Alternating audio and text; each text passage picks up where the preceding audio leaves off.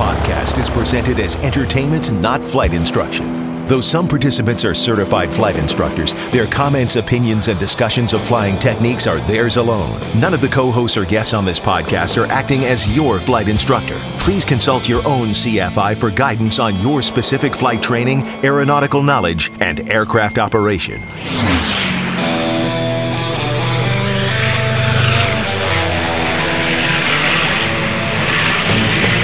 This is the Stuck Mike Avcast, an aviation podcast about learning to fly, living to fly, and loving to fly. Episode 248, 737 MAX analysis with Ben Bowman, Part 2, Lion Air 610, coming up next in this episode of the Stuck Mike Avcast. Now here are your co-hosts, Victoria Neuville, Eric Crump, Larry Overstreet, Russ Rosleski, Tom Frick, Rick Felty, and Carl Valeri. Welcome to the show about learning to fly, living to fly, and loving to fly. Today, we continue our special series on the 737 MAX. Although this is a general aviation podcast, we really feel that this is an important topic that all aviators can learn some very valuable lessons from. Again, joining me today is Ben Bowman and Justin Ash. To find out more about their background, don't forget to go to the first part of this series. Before we do begin, though, a quick word from our sponsor. Take it away, Larry. Do you want to pursue a career in aviation as a pilot, air traffic controller, mechanic, or dispatcher? Or do you just want to earn that commercial or instrument rating, but you need help paying for it? The Aerospace Scholarships Guide at aviationcareerspodcast.com has over $50 million in available scholarships. Many of these go unused because people don't apply for them. For just $10, you'll receive a full year subscription to the guide, which is updated monthly. Every scholarship is personally verified to make sure it's accurate and still available. More information is at aviationcareerspodcast.com. Again, please visit our sponsor, aviationcareerspodcast.com. Use the coupon code PAYITFORWARD, that's all one word, if you want to receive free one-year access to that scholarships guide that's out there. Quantities are limited. The recent update was 32 new scholarships, 18 updates, and another one, scholarships for adults. Also, you can find all the different online courses clicking on the courses tab on Aviation Careers Podcast, where you can get career coaching and all those other courses that we have out there, including the scholarships guide. Anyway, like I said, today joining us is Justin Ash and Ben. Ben, welcome back to the podcast, my friend. Thanks for having me again. Yeah, this is great. And Justin, also, welcome back. It's always good to hear you. Thank you. Thank you for having me back. Well, guys, we talked a lot about the 737 MAX and the systems that are involved in upgrades to the 737 MAX. And it's also interesting to see how things have evolved. So if you want to learn more about that in the 7.3, go back to that first episode. And also we're going to talk a little bit about the MCAS system and depth in that first episode. But what we want to do in this episode is we want to kind of take a deep dive into an accident that many of us have heard about in the news, and that's Lion Air 610. And but before we do that, we actually can back up a little bit. So and look at some other instances where the SIMCAS system has performed differently than I think the pilots had expected.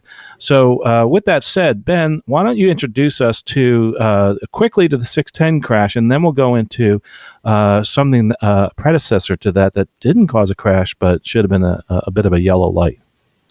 Yeah, so Lion Air 610 is the flight number that crashed in Southeast Asia.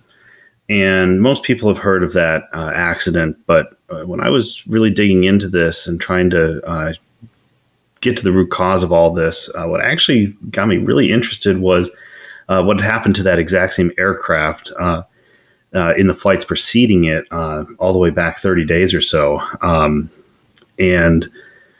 So while, like I said, most people have heard of Lion Air 610, not many people have heard of Lion Air 43. So Lion Air 43, honestly, I think hardly anybody's heard of that.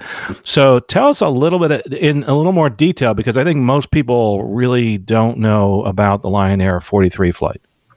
Yeah, and I didn't really either. I knew that there had been issues on the aircraft prior, but I didn't really realize until I read these accident reports just how similar and how many warning flags there should have been on these earlier flights.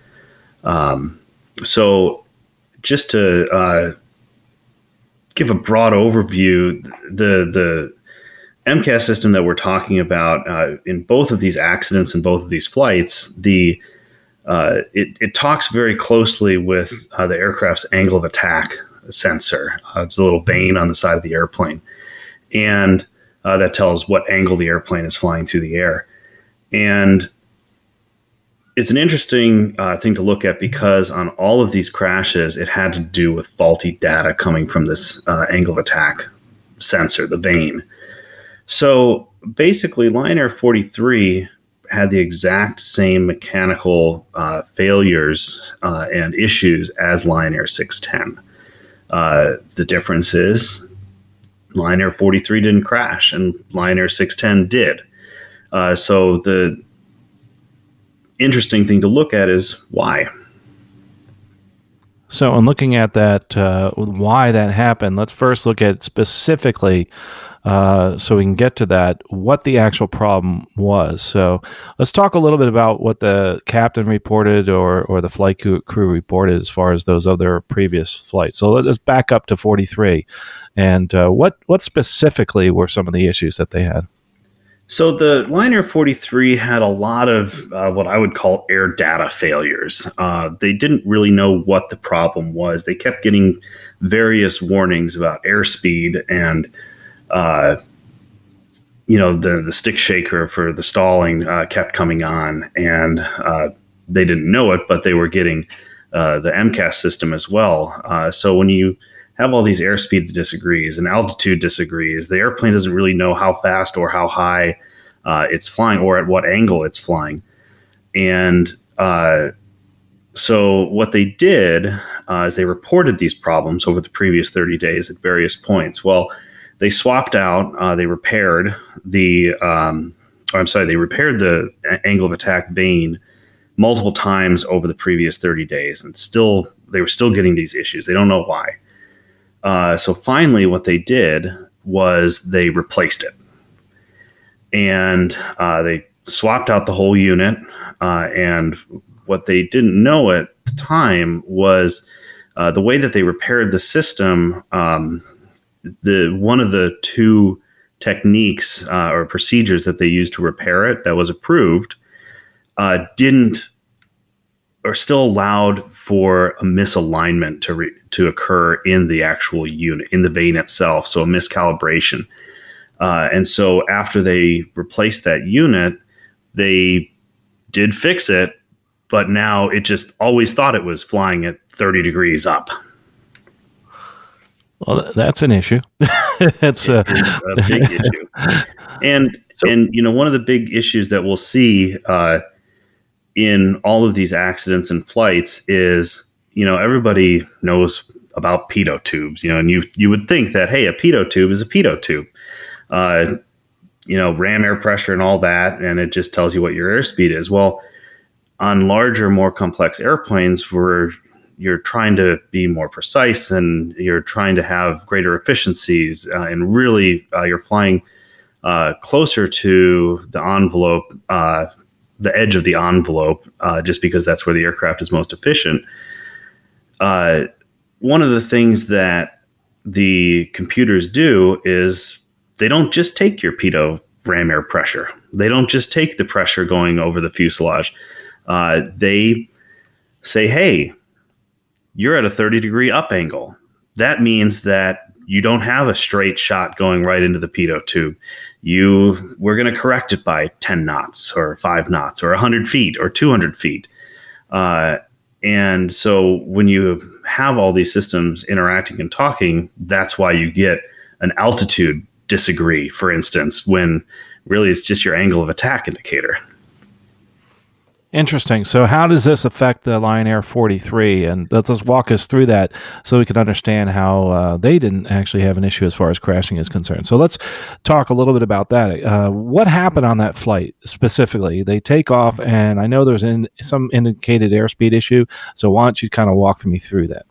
So basically, right before the flight, they replaced that angle of attack indicator, and they did a couple other minor housekeeping things associated with that. So then they take off. And immediately upon taking off, they get an airspeed disagree warning. While along with the stick shaker starts, so the aircraft is warning them, hey, you're kind of close to a stall. So the captain was flying the aircraft, which is common in especially on the first flight with a new crew. Generally, the captain will fly the first flight, and so the captain, rightly so, says, "Hey, first officer, how about you fly the airplane? I have a little bit more experience. I'd like to diagnose this problem and get sort of the 30,000 foot view, if you will." And so when he steps back, he realizes, hey, we have an airspeed issue, an altitude issue. They also had a hydraulic issue, which is kind of relevant, but not really. And while they're going through the normal flight, because keep in mind, the airplane is still flying, they decide to start putting up the flaps. They clean up the aircraft just as you should. You want to get away from the ground, right? Well, the first officer, luckily, is having problems controlling the airplane, and he lets the nose dip a little bit. Another benefit of this flight was they had a jump seater sitting in the cockpit with them. The jump seater says, hey, you're descending, watch out. And the first officer says, oh, shoot, and pulls back the yoke to try to climb the aircraft again. He says, hey, the airplane's kind of heavy. The captain, outside of a checklist, actually just reaches down and turns off the trim system because he notices that the trim is running. Does it really quickly before they get into a situation where the airplane is uncontrollable again. So that now, once you deactivate the trim system, it cuts out the MCAS system. So now they're just flying, just like any other airplane, except that they have to manually trim. It's actually more like a Piper. So once they get to that situation, now they've created time. They are able to diagnose the problem, get the airplane back in trim. They're not fixing the angle of attack indicator issue because they can't, but they've at least cut out the MCAS system. So in the end, this flight continued with an airspeed disagree, an altitude disagree, a differential pressure on the hydraulic system, which is also caused by the angle of attack indicator. And most importantly, with the stick shaker running the entire flight.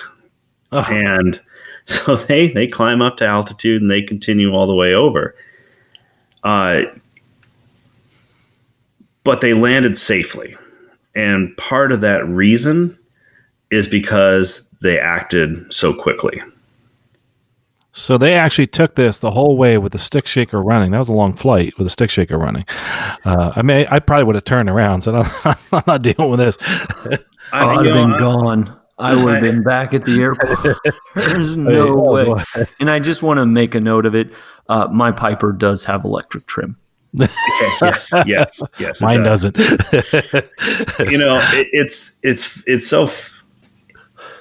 It's so strange. I can't see myself continuing like that, but in the end, I wasn't there, and so I can understand. There's always a bunch of factors. They felt that the airplane was controllable and safe to fly, and so they continued.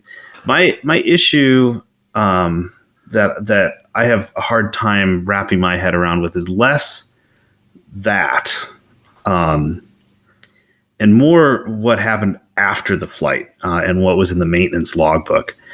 Carl, you mentioned, or you asked a really good question earlier in this series about what are the indications of the MCAS system? What are the indications of the angle of attack indicator in the cockpit? Importantly, there are none. For a quick point of clarity, the angle of attack indicator shows your angle into the air, not necessarily towards the ground. So even though the captain's side thought that they were climbing at 30 degrees, the attitude indicator, the gyro, is still showing level or whatever it was in comparison to the first officer. So it's not like, oh yeah, it's all blue. There's no ground in my attitude indicator. There's no real way for them to see that. So what is something that we've always learned to talk with our mechanics when we're writing something in a logbook or telling about a discrepancy? You don't diagnose the problem. You just say what you see was wrong. Unless you want to piss off a mechanic. Exactly. I've gotten yelled at way too many times. Now my write-ups are in-op. But I think an important part of that too, though, is exactly what you're saying.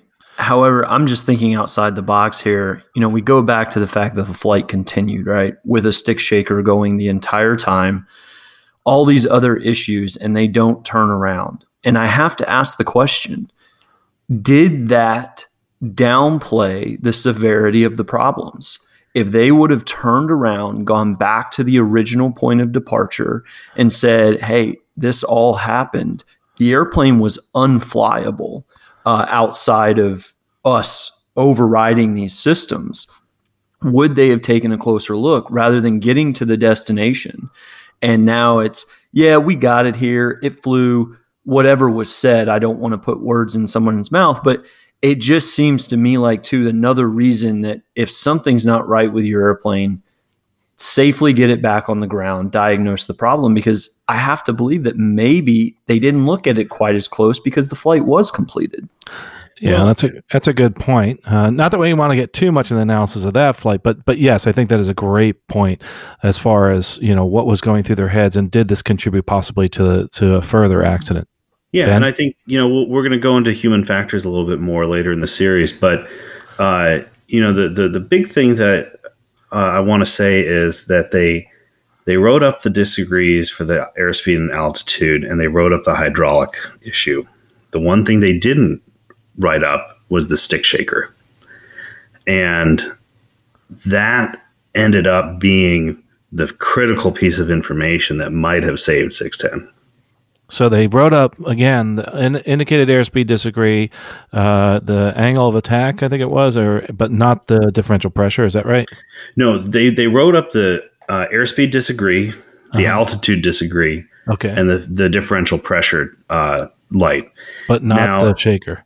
Not the shaker. Okay. Now, there are no angle of attack indicators on that aircraft.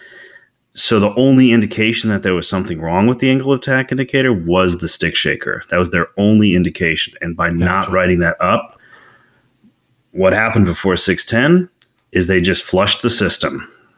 Then they did a pressure test on the ground. Everything seemed fine because there was nothing wrong with the system. It was all the angle of attack indicator.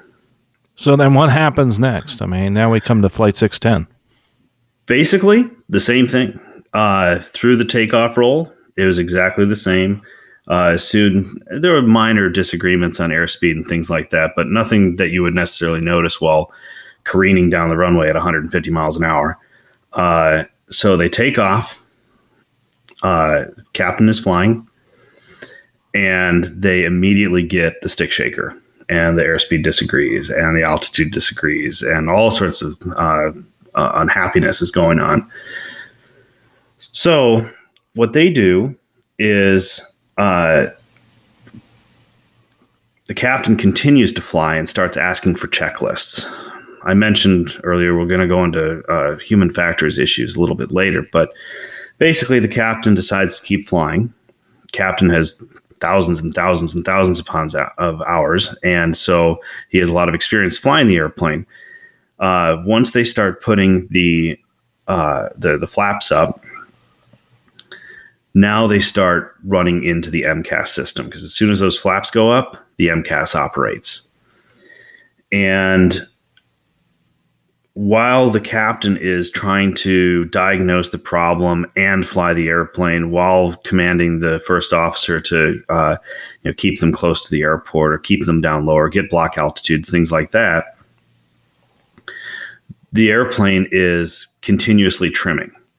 Now, the captain, having a lot more hand flying experience and just a lot more flight time in general, it becomes automatic at a certain point. You start feeling pressure on the yoke, you trim. Pressure on the yoke, trim. Pressure on the yoke, trim. Although not on the Airbus. But on the 737, that's what you do. And you do it without even thinking because you're so inoculated to the sound of the trim wheel. And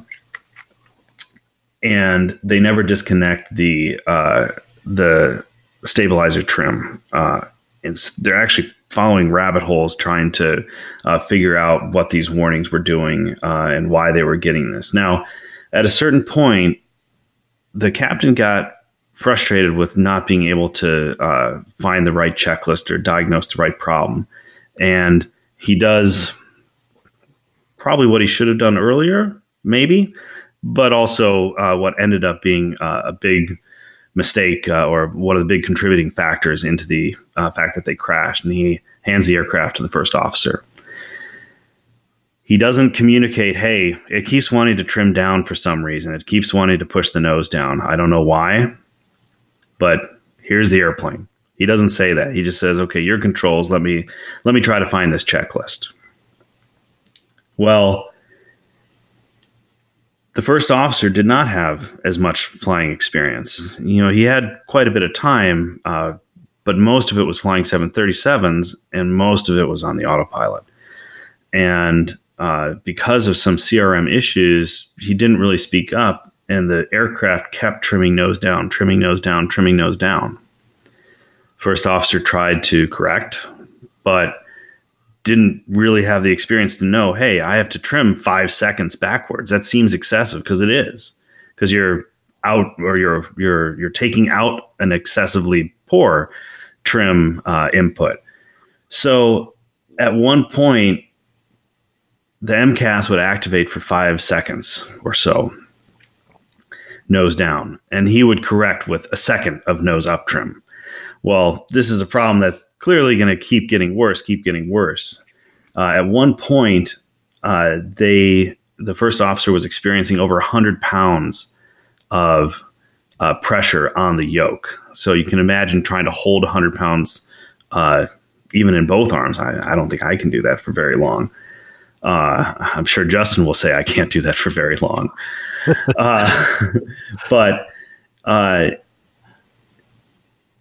So at a certain point, it just is unsustainable. Nobody can hold 100 pounds for more than a couple minutes, at least, even in a stressful, adrenaline-soaked situation. So they eventually just lose control.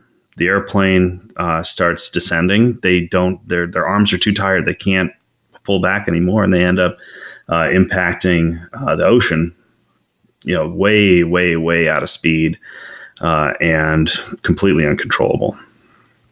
So I was just going to ask a quick question just to clarify for the MCAS system is not activated when the flaps are extended, i.e. you're in takeoff configuration? Correct. So it's not, and then as soon as you bring the flaps up, the system basically turns on and starts doing its thing? Correct. Now, if I were to put the flaps back in the takeoff position, would that deactivate the system again? It would. It would. Okay. I just want to know kind of the logic. Yeah, and we actually will talk about that a little bit later because the next crew did actually try that. So they also compared to the last flight did not disengage the stab trim, was it that or the the stab trim. Yeah, they didn't disengage that because for the captain, trimming was just so thoughtless and natural to him that he didn't even realize he was doing it. Perhaps, there's no real way to know, but and then the first officer didn't have enough experience to know, hey, there's something wrong with the trim. So they never tried to turn off the trim. So again, we go back to two different situations. One was a dramatically different outcome for a few reasons, but again, pointing back to this MCAS system. But what we're doing is we're looking at this accident and trying to glean some information as to what caused this, and that being the MCAS system possibly not understanding it and understanding the actual solution to the problem. So we have a lot of other discussion as far as checklists and things like that, and some other human factors. But specifically in this 610, is there anything else about this accident that we should talk about before moving on to the next one? Like, were there anything else that was a glaring difference between, say, even 43 and 610, or was it just simply they just didn't recognize that issue? Well, I think there were a couple glaring changes between the two. I would start with expectation bias. Hey, this airplane flew in. They had some issues with the altitude and airspeed disagree, and they were fine. So you have that expectation bias that, hey, they dealt with it. I can deal with it. The other glaring difference is they didn't turn off the stab trim, the stabilizer trim. And I don't want to minimize either the fact that not only did the captain not hand the flying over earlier to the first officer, but also they didn't have a jump seater. And anybody who's sat in a simulator, even watching, or sat on a jump seat watching two pilots do their thing, you see a whole lot more from that seat back there than you do from the cockpit or from the flight deck chairs, And I wonder what would have happened had there been a jump seater sitting on that jump seat that day. Yeah, perspective changes and you see a lot more. That's for sure, right, Justin? Yeah. Yeah, you end up in a situation. Yeah, exactly. I mean, sitting in the back, I've spent more time than I care to share in the back of simulators watching, and you don't tunnel vision as much, would be the easiest way I could put it. You don't, when you're flying, you tend to get focused. When you're in the back, you tend to open your vision up a little bit more and maybe see just a little bit more. So I agree. I wouldn't minimize the fact of not having a jump seater. And I also, which I don't think we did, was minimize the importance of CRM. You don't ever hand an airplane over to somebody that is not flying the way they would expect without letting them know that. Even when we teach in the 121 environment, 135, 90, whatever your aviation, whatever part of aviation you're in, you should be, if you're transferring controls to someone or in a crew environment, it should be, hey, we're on this heading, we're climbing, descending, we're level, so that they understand the status of the aircraft when they're taking over the controls. So just transferring it that way is just a big CRM breakdown, in my opinion, because if he knew that was coming, maybe they would have asked a few more questions, which could have led them somewhere too. Well, not just that, but anytime you're handed over the airplane, it always takes you a second just to sort of catch your bearings. And in a system or in a situation where the system is actively trimming against you, that 2 or 3 seconds of, hey, the airplane's kind of acting funny, now got a lot worse. When the captain handed the airplane over, they were only ever getting to about 30 pounds on the back force required on the yoke. A few seconds later, it was all the way to over 100 pounds. And so, with not really getting enough information and sort of being thrown into, here's the airplane, you deal with it. I would have thought, oh, maybe the airplane's just like super heavy for some reason. There's something wrong with the trim system because it's already 30 pounds. So if it goes from 30 to 100 pounds, well, I mean, it just got worse. It didn't create a new problem. Whereas I think if I were given an airplane right after the flaps come up and now all of a sudden the airplane starts trimming like crazy, I'm going to try to get back into a normal trim situation because I know it was there once. I know it's possible to have a neutral trim, so I'll try to get back. So, Ben, this has been great looking at this accident, the 610, but also importantly, Lion Air 43 that many of us have not really looked at because of the fact we may not have known about it until this crash and even in some of the analysis. And this has been great, the deep dive that you went into on this, and some of the opinions that were brought forth were important. Again, the reason we're doing this is so that we can learn from the actual mistakes of others, and also we can learn a little bit about the process of of certifying an aircraft and things to look out for if we're flying a new airplane, that type of. There's all sorts of things that we can learn from this whole process and also the investigations. But coming up next, we're going to actually dive into another crash that is the Ethiopian 302. And we're going to learn a little bit more about the MCAS system and what happened there, going into some analysis with both Ben and Justin. But if you want to hear more about this, as far as the intro, go back to the first in the series. Also, we're going to have links to all those different analysis and both of the incident and the crash that happened and the future episodes. We'll make sure we put some of those links down there. Ben and Justin, this has been great. I can't wait till the next episode, till we dive deep into the next incident in the crash. Thanks for having me. Yeah, thank you for having me as well. Always enjoy it. Well, folks, if you enjoy the podcast or you have questions, please go to the bottom and send us the email. Also, go to stuckmicavcast.com and the contact page. We'd love to hear your feedback about this. If you want to see some more of these or listen to some more of these episodes as far as analysis of certain crashes and deep dives into this, so that maybe we can learn more about the accidents and incidents. But I really appreciate your listening. Safe flying. We'll talk to you on the next episode, and upcoming is the third part of this series. You've been listening to the Stuck Mic Avcast. Members of the Stuck Mic Avcast may receive compensation for products or services mentioned during the podcast. Compensation may be received in the form of, but not limited to, referral commissions, free products, or service trials. Our opinions and views are never influenced by any compensation, and you should always perform your own due diligence before purchasing any products or services mentioned during the show.